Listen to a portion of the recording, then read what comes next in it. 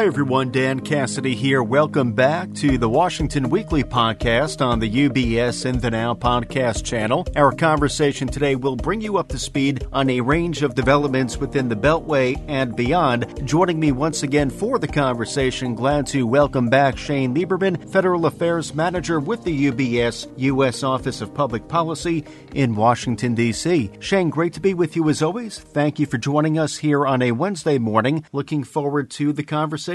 Thanks, Dan. It's good to be with you. I hope you're doing well. So, Shane, as we know, Decision 2022 had gone into overtime, namely with the Georgia Senate race, and we did have the election yesterday. That was on Tuesday, December 6th. So with that now behind us, Shane, do we have a definitive result as of this Wednesday morning and an overall understanding at this point of the full composition of Congress comes January? Yeah, no, that means the results are in, and Senator Raphael Warnock, Democrat from Georgia, has been reelected. So we know that the Senate's composition will be 51 to 49, which is a one-seat increase for Democrats from the current 50-50. You know, in some respects, this is meaningful. In some respects, this isn't meaningful. It's meaningful because, while increasing their majority in the Senate, this takes a little bit of pressure off on certain nominations. You've seen Democrat senators, most notably Senator Joe Manchin from West Virginia, been able to use a little bit of power the past few years and stall or stop nominees for different departments and agencies within the administration. Sometimes extract demands from the Biden administration in return for supporting their nominees. With 51 votes now, they may not need Senator Joe Manchin on some of these nominees to get across the finish line. So this takes away a little bit of that threat from Senator Manchin. It would now require two Democrat senators to, stop a nomination from going forward. So it changes a little there. But overall, it doesn't change the prognosis that we're going to be in divided government, for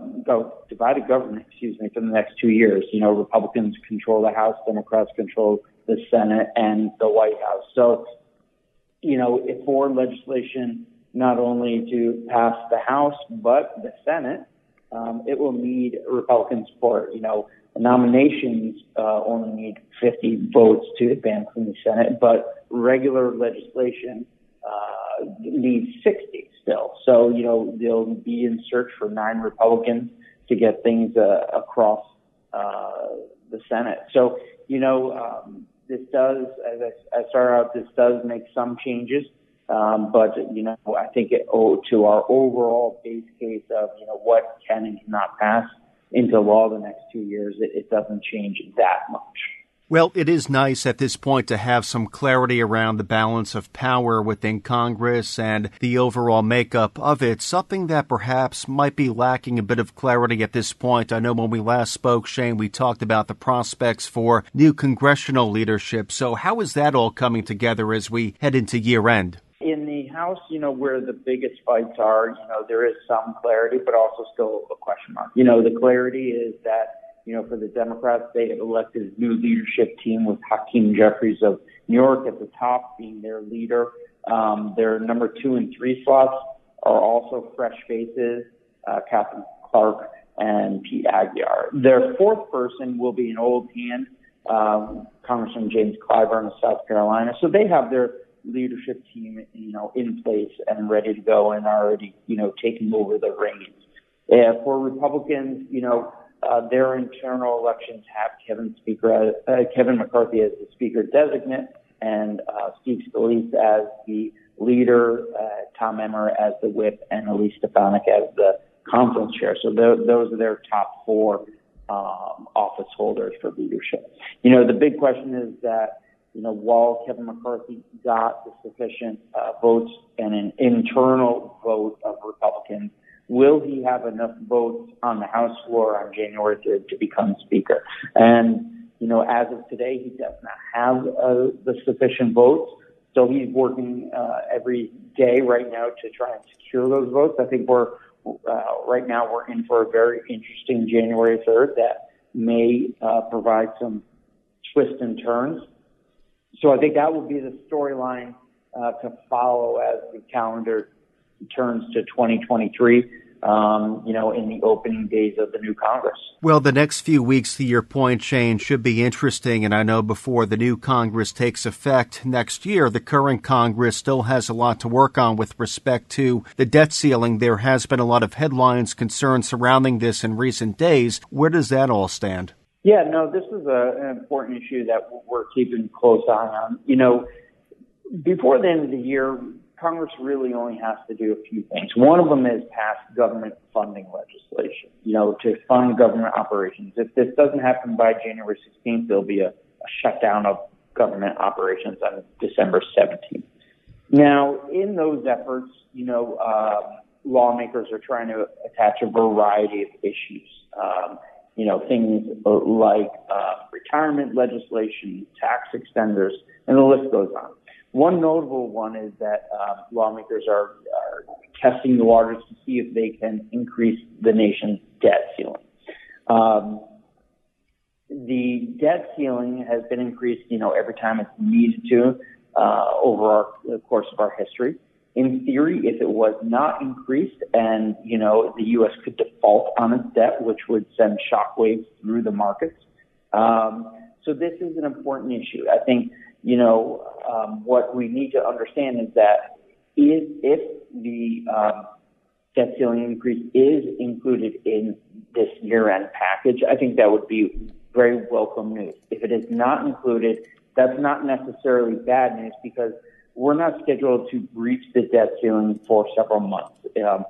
Probably in the spring is when we'll hit the debt ceiling, and then the Department of Treasury can use what's called extraordinary measures to keep funding and keep us from breaching the debt limit for about 3 to 8 months, depending on how tax revenues come in.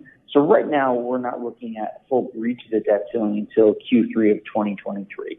At that time, it will become a very volatile issue and, could spark some market concern.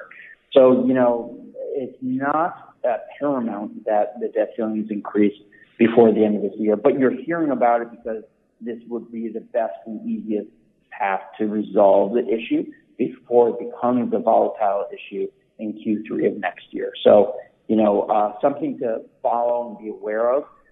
But not let it,